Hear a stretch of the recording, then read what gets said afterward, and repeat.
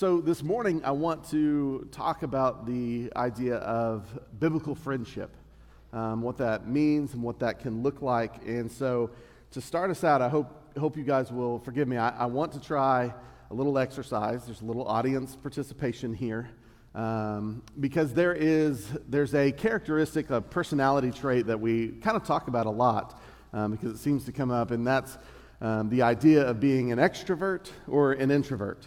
That everybody kind of has a different leaning on the way that you are. Now, of course, it depends on the situation. It depends on who you're around or what the context is. But I think most of us kind of know if we're extroverted, we like to be in social situations. We like to be around people. We like to talk a little bit more versus an introvert who's just somebody who tends to kind of prefer to be either alone or with a small group and not so much. So if you would do me a favor, I just want to take a poll this morning because I'm curious. If you're somebody who considers yourself an extrovert, would you raise your hand?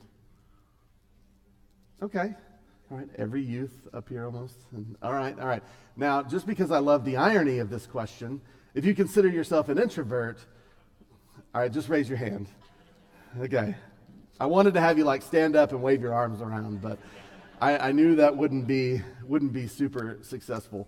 So the reason I asked that question is because I think it plays a role in our pursuit of biblical friendship, and in fact, it can kind of either side can kind of have its challenges to building these deep, meaningful relationships. For an introvert, it's kind of obvious. They're just not desiring to be around people all that much, right? They're not good at walking up to strangers or new people and working on building that relationship. For an extrovert, that first part is not hard, right? They love that part, and they probably have tons of friends, but it's probably a little bit harder since there's so many friends to go deeper, to move beyond that surface level of friendship. And so my encouragement to you this morning is to whichever way you kind of lean, that you would kind of push through what is natural. Sometimes, in life you just have to do things that are difficult, right? For the introvert, it's like weddings and parties or things like that where they have to interact with strangers. And for the extroverts, it's like silence. They can't handle too long of silence. If you want to know if anybody's an extrovert, just go on a long car ride with them. You'll find out. They can't handle 30 seconds of silence, and that's about all it can take. You'll know who they are. But in life, it's just appropriate for us to at times push through what our natural desire is, because we need to be there to support people. We need to love and care for people. And so in order to kind of help us get a picture of that this morning, I want to look at, we're going to be in 1 Samuel. So if you want to go ahead and open up 1 Samuel, you can flip to chapter 18.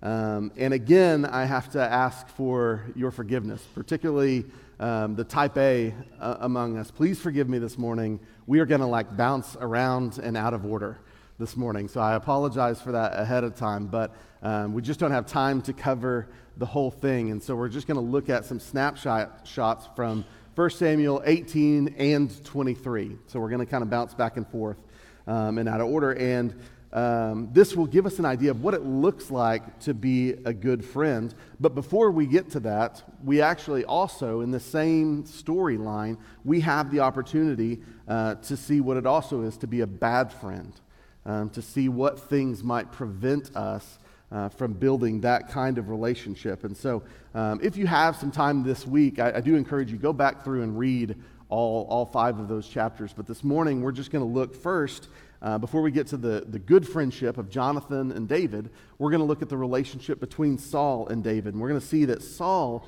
was not a good friend to David. That's putting it lightly. That Saul had the same opportunity, he had the same motive as Jonathan to befriend David, but he chose to go a completely different path. And so we're going to start out in chapter 18, verse 6, to look first at Saul's relationship. And here we're catching up with David and Saul. This is after David has killed Goliath. He's had that battle, and he's been brought into Saul's house. Saul sees, at the beginning, he sees his value makes him a commander and starts to give him some control and sends him out into battle.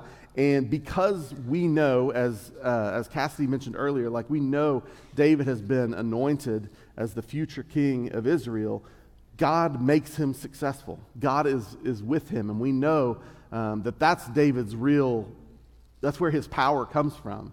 It's from God, and we're going to see that Saul has kind of forgotten where his power comes from. And so picking up in verse 6, they've been going out, they've been very popular, very successful. It says in verse 6, as they were coming home, when David returned from striking down the Philistine, the women came out of all the cities of Israel, singing and dancing, to meet King Saul, with tambourines, with songs of joy, and with musical instruments. And the women sang to one another as they celebrated, Saul has struck down his thousands, and David his 10,000s.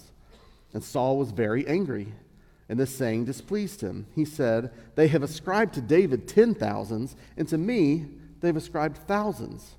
What more can he have but the kingdom? And Saul eyed David from that day on. So, like I said, before we get a picture of David and his friendship with Jonathan, we need to understand his relationship with Saul. That Saul is going to put on display two connected characteristics that will lead to a bad relationship, that will prevent a friendship from growing and developing. So looking at where Saul was, if you were to back up a few chapters, you're going to see that he has started to move away from the Lord. That he's no longer relying on God. He's trusting in himself. He's become more and more concerned with his own image. For example, for one, he should have been the one to stand up to Goliath, right? I mean, he's the one hearing the Philistines speak poorly of God. As the king, he could have taken that as an example, or a time to be an example, to step out. And yet he doesn't. In fact, so much so that he lets the delivery boy step out and do it, right? He lets the DoorDash driver show up and say, hey, that shouldn't be happening. And he lets him step out in his place. When he sins, when he disobeys God, he blames other people. He doesn't really take credit for that. In fact, there's one point where Samuel the prophet comes and rebukes him for something he's been doing, and his response is not humility, it's not repentance. His response is to beg Samuel, would you please go out and speak well of me to other people? Would you go out and make me look good? Right? He clearly has kind of lost his sense of pleasing the Lord. And so the first thing that you see, first characteristic you see, is his pride. It's his selfishness. That if we are to have relationships that matter, relationships that have value and benefit in our walk with the Lord, we have to repent of our pride. We have to be willing to see that it is not all about ourselves, that we are reliant on the Lord for those relationships. I mean, and really the most helpful way to see that is just the thing that started that is his loss of his gospel understanding. Right? If we understand the gospel, we understand that pride and the gospel do not go together. In fact, pride is completely antithetical to the gospel. Right? Because someone who understands the gospel understands that they don't bring anything to the table. Right? We don't earn our salvation on any level, that every ounce of good that is in us comes from God. Well, the person who understands that and sees their life through that lens doesn't end up in pride like Saul does here. That it's incredibly important that we use this phrase sometimes called preach the gospel to yourself daily. And what that means is just constantly reminding yourself over and over and over that God is the one who has delivered you. That your life is not about you, it's about you in light of the gospel, what God has done in you. And what we see from Saul is not just one instance of pride, but this ongoing pattern of pridefulness. He's forgotten who put him where he was. He's forgotten who made him this king, this ruler, and this conqueror. And then it kind of morphs. The second thing is really just a continuation of pride, and that's jealousy. Right? So if you allow pride to continue to fester in your heart, it morphs and it grows into jealousy. And it could not be more obvious than what we see kick off his jealousy here. that it probably wasn't Saul. We don't know when Saul kind of realizes that David is going to be his successor, is going to be king. But really that doesn't seem to be what he's dealing with here. What he's frustrated by is that in this song that also praises Saul, he's mad that David is even mentioned. Right? He could have taken that and been like, wow, that's really encouraging that they're singing these songs about us. But no, he chooses to get mad because anybody else was mentioned besides himself. And in fact, even the way they sing it, this idea of Saul his thousands and David his 10,000s, most commentators would say that was really just a method of singing. It wasn't really meant to be taken literally. They weren't literally saying, okay, Saul's done a little bit of good, David's done a lot of good. Really what the purpose of the song was just to say, Saul and David have killed thousands. They have fought God's enemies and been successful. It was not meant to be a comparative type thing, but because Saul had allowed pride and jealousy to continue to grow in his heart, he hears it and he just interprets it in the worst possible way. And is frustrated that David might have gotten even a little bit of credit with him. Now, if you're somebody like me who ever struggles with your worry about what people think of you, you have some insecurity, you know that sometimes even the smallest thing can kind of give you some worry, right? Just a facial expression or even a comment or the way somebody doesn't respond to your text right away or something like that.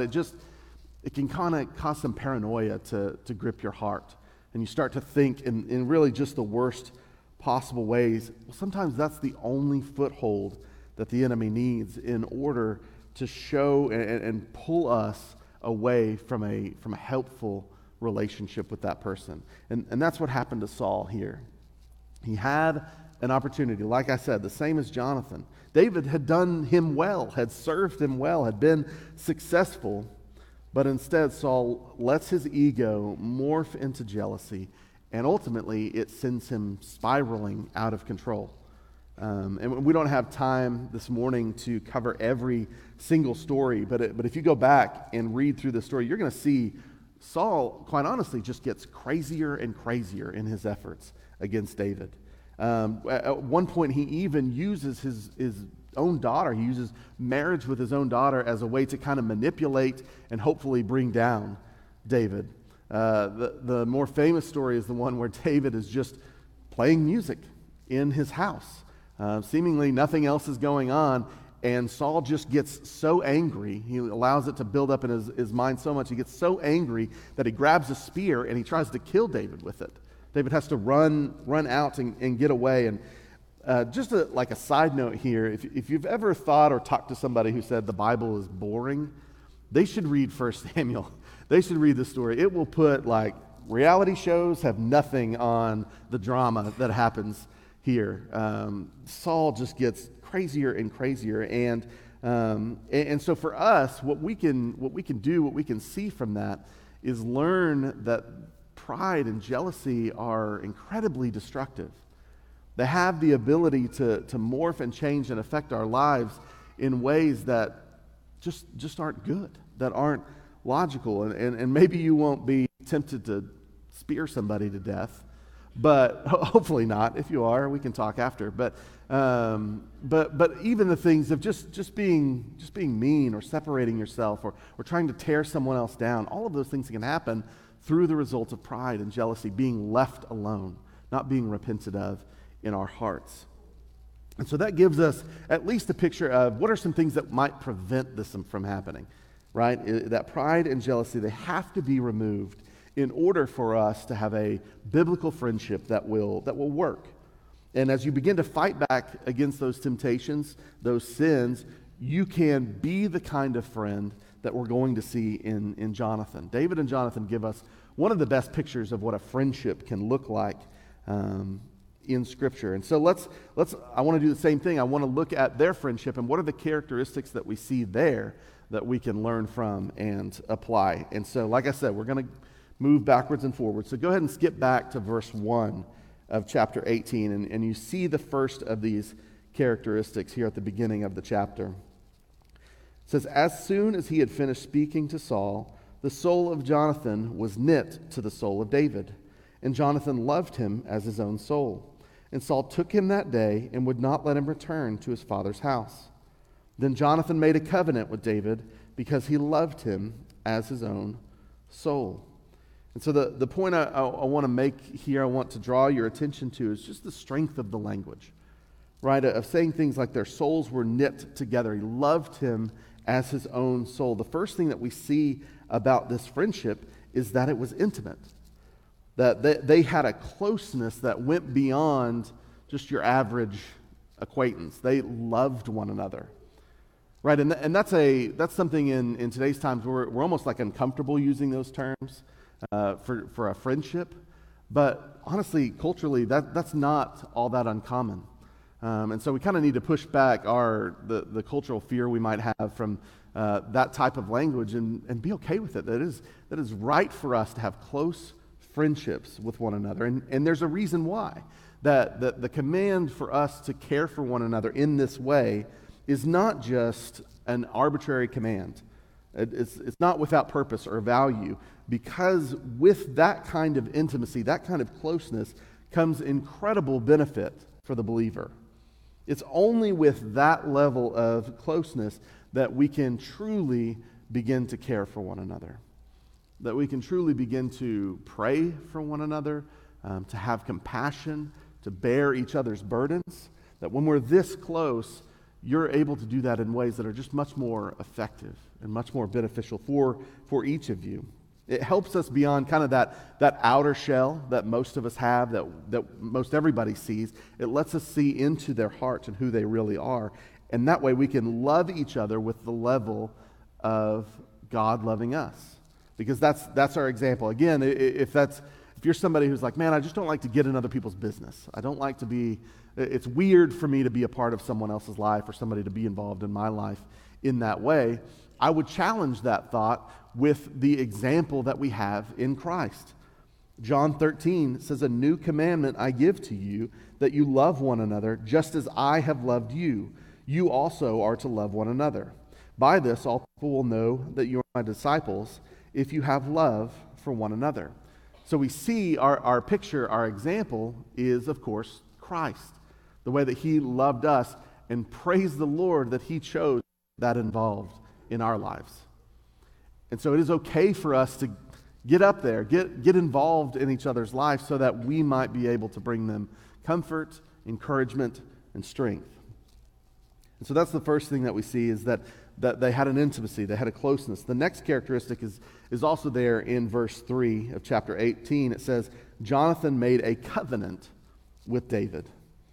Again, here's something, just language we don't typically use when we're talking about each other, but as a natural result of their love for each other, we see that they were committed to one another. And the covenant that they made was this outward sign of the way that they felt about each other, the way they cared for each other in their hearts. The idea here is you're swearing yourself and your allegiance to someone else as a brother or a sister, rather than just kind of as a normal friend. They're taking it a step beyond that. You're including them. This is kind of including them in your family. You're taking on responsibility for the well-being of each other. One encyclopedia describes this action. It says, "More than a token of esteem, it bound them to demonstrate mutual loyalty and loving kindness in certain tangible ways." And so if we're to have these kinds of relationships, we have to be willing to commit to each other in covenant ways. And of course, again, our example of what a covenant is our covenant with God. Right? A covenant is different than, say, a contract. A contract, like if I hire somebody to come out and do some work at my house, we have a contract, he does the work, I pay him. But if he doesn't show up, I'm not going to pay him. Right? If he doesn't hold up his end, I'm not going to hold up my end. Well, a covenant really goes beyond that. Right? A covenant says, you know what, even if you don't hold up your end, I'm still going to be there for you. Because I think we would all admit and know that we often don't hold up our end of the covenant with God. And yet his salvation, his provision for us remains regardless. that we cannot be removed from his hand, no matter what sin that we might find ourselves in. He keeps his promises to us in full. And that's the level of commitment that we're trying to get to here with one another. What a covenant among brothers and sisters means is this serious commitment. It's not something that is easily swayed. It's not something that's easily broken. It doesn't break up when something bad happens, right? Any relationship of sinners, it's just, there's going to be things that happen. They're going to be mean, or they're going to be disrespectful, or something's going to happen. But it can't be, this is a commitment that's not broken by those kinds of things, that pushes through and endures beyond those types of challenges. And so my encouragement to you is that we would be willing to commit to each other, to not be afraid to commit ourselves like Jonathan committed to David. The third characteristic we see, and we see this in a few different places, is kind of the opposite of what we talked about earlier. It's humility, right? We can't have pride. We must have humility. Jonathan, in verse 4, it says, Jonathan stripped himself of the robe that was on him and gave it to David, and his armor, and even his sword, and his bow, and his belt.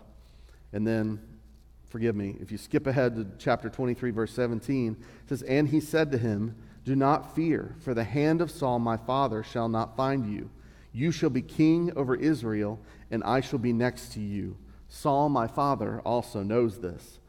So, just a little bit of history. Saul was the first king of Israel, but people were familiar with the idea of a monarchy. It was not a new concept to them. In fact, they continued to ask God and Samuel. They continued to ask them for a king. So they knew kind of how a monarchy normally worked, which means in this scenario, they assumed that the next king of Israel would be Jonathan, right? Jonathan was Saul's son. He was successful. There was every reason to think Jonathan's going to be the next king. And so really, when you're looking at David and saying, who is he a threat to? He's actually more of a threat to Jonathan than to Saul, right? That if anybody was going to be jealous, it seems like it would have been Jonathan. But what we see from very early on really right from the get-go, Jonathan was humble enough not to be threatened by his success.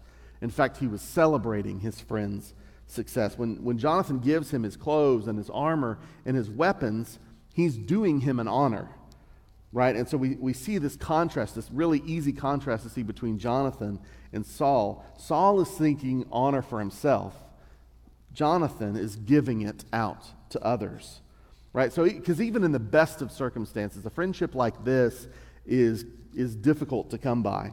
That when you throw in the fact that one of them was royalty, and there's this complication of who's going to be the next king, it should be even harder, right? History is flooded with examples of people doing horrific things in order to gain control and to gain power, just getting more and more paranoid. And yet Jonathan begins their relationship really as equals, and then at some point even recognizes, you know what, you are the anointed one, and is fully willing to say, not only will you be King David instead of me, I'm going to support you in that.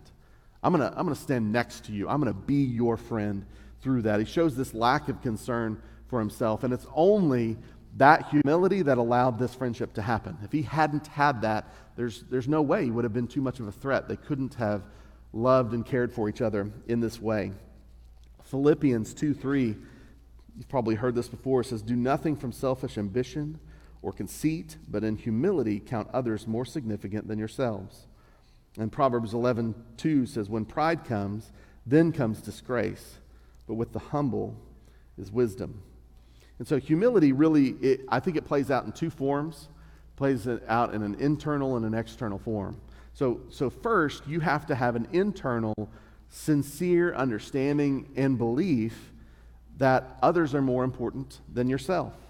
That really nothing you do on the outside, that we've heard and we've seen examples of like false humility. You can kind of tell when somebody's being not so humble. You've heard the term, like when people do a humble brag, right? They say something that's supposed to sound humble, but it's really just bragging on themselves, right? So we've seen that you have to first, before you can be humble externally, you have to have an internal understanding of humility.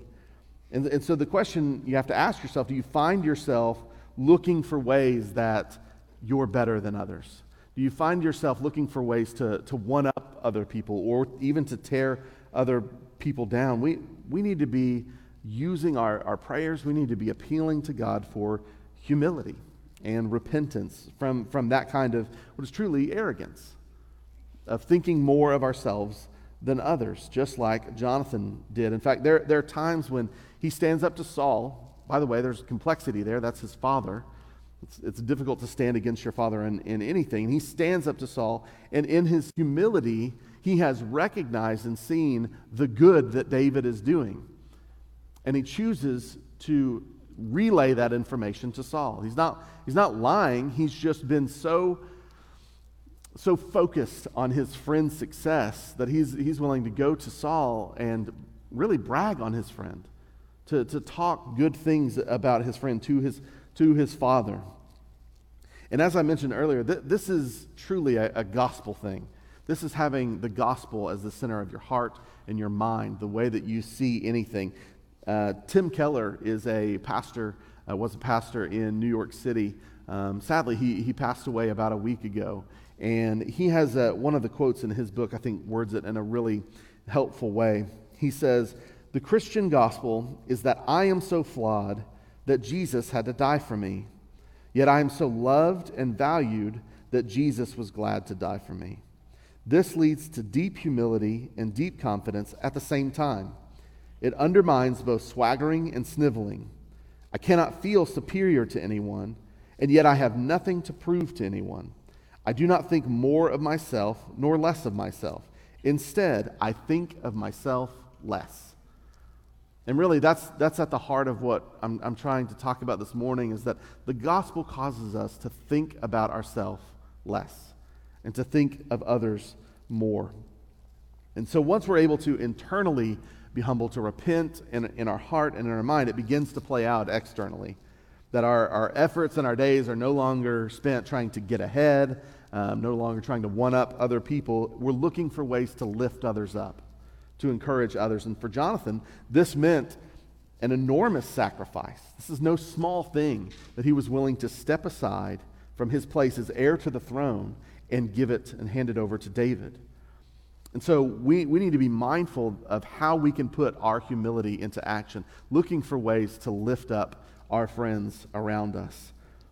Taking to heart Matthew 20, verse 16, "So the last shall be first, and the first shall be last." Jesus is finishing that parable of the workers in the vineyard to show that it's not about how much glory that you receive. It's that we are all undeserving of glory, right? And we take that with us so that we might bring honor and glory to God first and to those around us. So the last characteristic we see in this relationship is that it's encouraging. In chapter 23, verse 16, Saul has continued his efforts to kill David. In fact, he's even chased him into hiding. He's killed other people along the way. And in verse 16, it says, "And Jonathan, Saul's son, rose and went to David at Horish and strengthened his hand in God." And so here, this is kind of the culmination of everything that we're talking about, all the value that there is in a friendship. The most important role of a friendship among believers is their ability to strengthen each other in the Lord. So my encouragement to you, if you've not heard anything else this morning, I would say to hear this, that biblical friendship is one that encourages each other in their walk with the Lord, that sustains them through difficulty. Here, David is in a very bad place, right? He's being chased down by a madman. His friend risks his life to come and see him. We all know here that life is full of difficulty, that in this room alone we could spend hours talking about the struggles and the strife that are going on right now. God has provided us a way through that pain and through that difficulty, a way to endure, a way to be kept in each other. Those that can encourage us, that can pick us up, spur us on towards love and good deeds. As Hebrews 10, verses 23 through 25 says, "Let us hold fast the confession of our hope without wavering, For he who promised is faithful. And let us consider how to stir up one another to love and good works, not neglecting to meet together, as is the habit of some, but encouraging one another, and all the more as you see the day drawing near. Also, 1 Thessalonians 5 says, therefore encourage one another and build one another up, just as you are doing. We're commanded to encourage one another. This is not a backup plan. This is not something just to check the box off. God knows that we need each other, that these kinds of friendships are necessary for the Christian's walk. We cannot, I say this a lot, we cannot expect to be successful in our walk with the Lord if we neglect the tools that he has given us to be successful. Right? So some of the obvious ones, right? Just reading the Word, being involved in the Word, prayer, but also close biblical friendships with friends is a necessary part of our walk. And Jonathan and David give us an example, give us some encouragement of what that can look like. So very quickly as we wrap up, I do want to give some short, just some practical pieces of advice. If this is an area that you've not gotten into, that you've not had a relationship like this, or it's been a long time, just a few things that I want to encourage you. First, what to expect. Some things to expect. It's going to be messy, right? So any relationship with sinners is going to be messy. The same way that family is messy, the same way that marriages can be messy, there are going to be difficulties. You're combining people that have sin in their hearts. You're combining people with different personalities, an introvert and an extrovert, right? There are all these ways that we could just not get along because of what's going on in our life. Dare I say, you might have different politics than the other person. But praise God, we have a commonality in Christ and what he's done for us that can overcome those differences. So I'm just telling you, expect it to be a little bit messy. Expect it to it's not going to go perfectly. You guys aren't going to be, crying and praising the Lord, in the coffee shop on your first meeting. That's okay. Things are meant to be a little bit messy. Second, it's kind of like it. It's going to be awkward, right? So there's going to be some awkward silences. There's going to be some, I don't know how to transition this conversation from the football game last week into here's the sin that I'm struggling with, right? Especially at the beginning. Just know awkwardness is not the end of the world. It's okay. It's embrace the awkwardness a little bit, right? Be willing to go up to somebody and just say, hey, I'd like to have coffee with you, right? That's okay. If it's a little bit awkward, it's all right. And then lastly, I would just want to encourage you that this is something that I think, among others, is something that's caught more than it's taught. That's kind of the cliche phrase, meaning it's hard to understand. So I can sit up here and tell you how valuable it is and just until I'm blue in the face. But really, it's not until you experience it that you really see the value.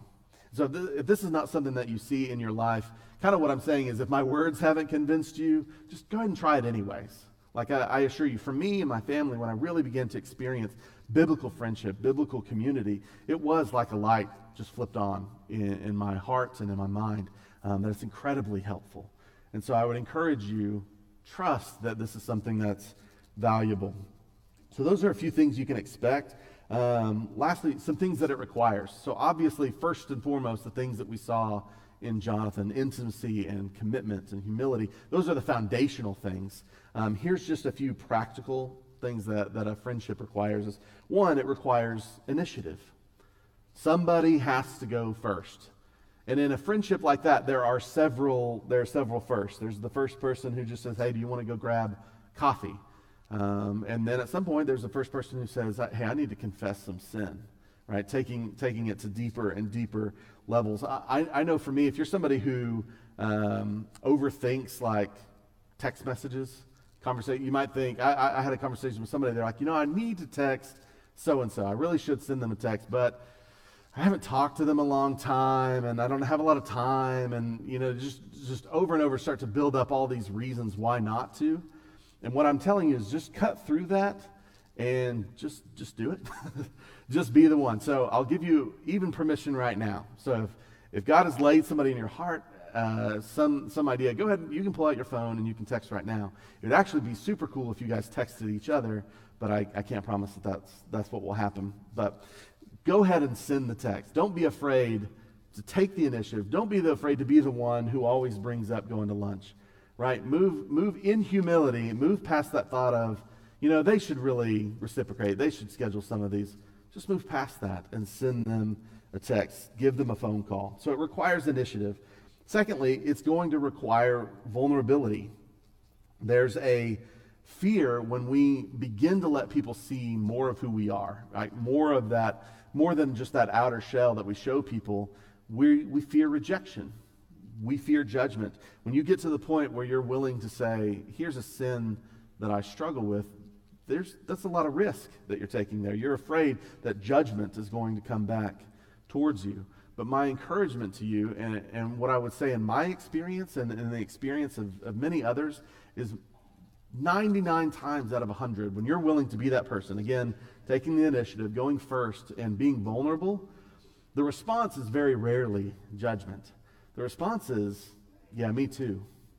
I struggle with that also. Right? And once you've been able to reach that point, kind of have that, oh man, I thought I was the only one. Once you reach that point, your relationship is just launched into an area of value and growth that it just can't have beforehand. So be prepared, be willing to be vulnerable. And then lastly, it requires listening. Good listening. I know that seems like a strange one, but it's something that maybe we think we're good at. But really, I know in my heart, in my life, I've been convicted many times of just having conversations with people and realizing, I'm not really listening to them. I'm much more concerned about what I'm going to say, right? They get a few words in, I'm already developing what my response is going to be before I just stop and listen and have compassion on what they're going through. And that's another point of pride, of self-importance, that what I have to say is more important than what they're sharing with me. And so we have to learn and we have to practice being good listeners. There's a book by David Mathis called Habits of Grace. There's some guys in here, we went through that together on Wednesday nights this last semester. He devotes a whole section, a pretty big section, on just how to be a good listener.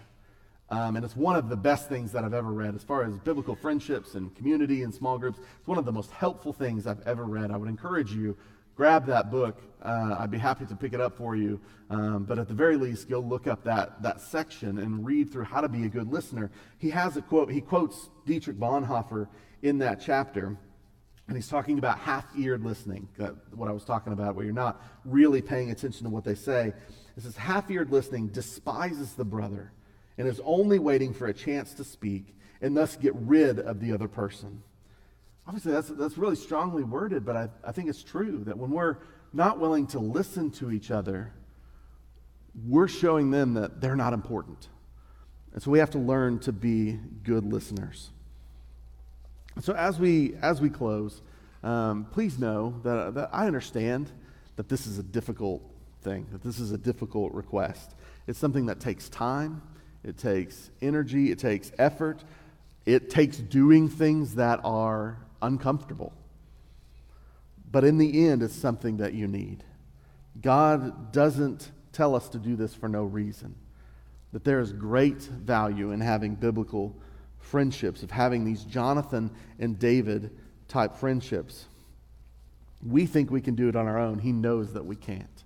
And this is a tool that he's given us. And so the band is going to come back up and they're going to play one more song. And I would encourage you this morning, as you look at these characteristics, ask yourself, do you have a Jonathan? Do you have someone that you love and that you are committed to as they were? Can you call any of your friends intimate as they were? And so if not, I pray that you would take this time as we sing this song, that you would ask God to humble you, to bring that person into your life, that person or persons, that you would look in the areas that you already are, in Sunday school, in Bible studies, wherever you're engaging with other believers, and that you would ask God to reveal it, make it obvious to you where it is that you can build that friendship. And so as we take this time, I pray that would be your prayer, that would be your thought. Let me pray for us, and then we will continue in worship. Father, we praise you for your grace and for your mercy. That, God, we sit here this morning in light of your gospel. That we don't sit here wondering if our lives and our souls are won. We know that you have already won. And so, God, I pray that you would allow us to be mindful of the tools and the resources that you have given us so that we can glorify you more, that we can endure through difficulty and trust in you. God, I pray that you would bring us great friends. Bring us a Jonathan who is willing to sacrifice themselves, and I pray that you would give us the strength and the courage to be a Jonathan to others.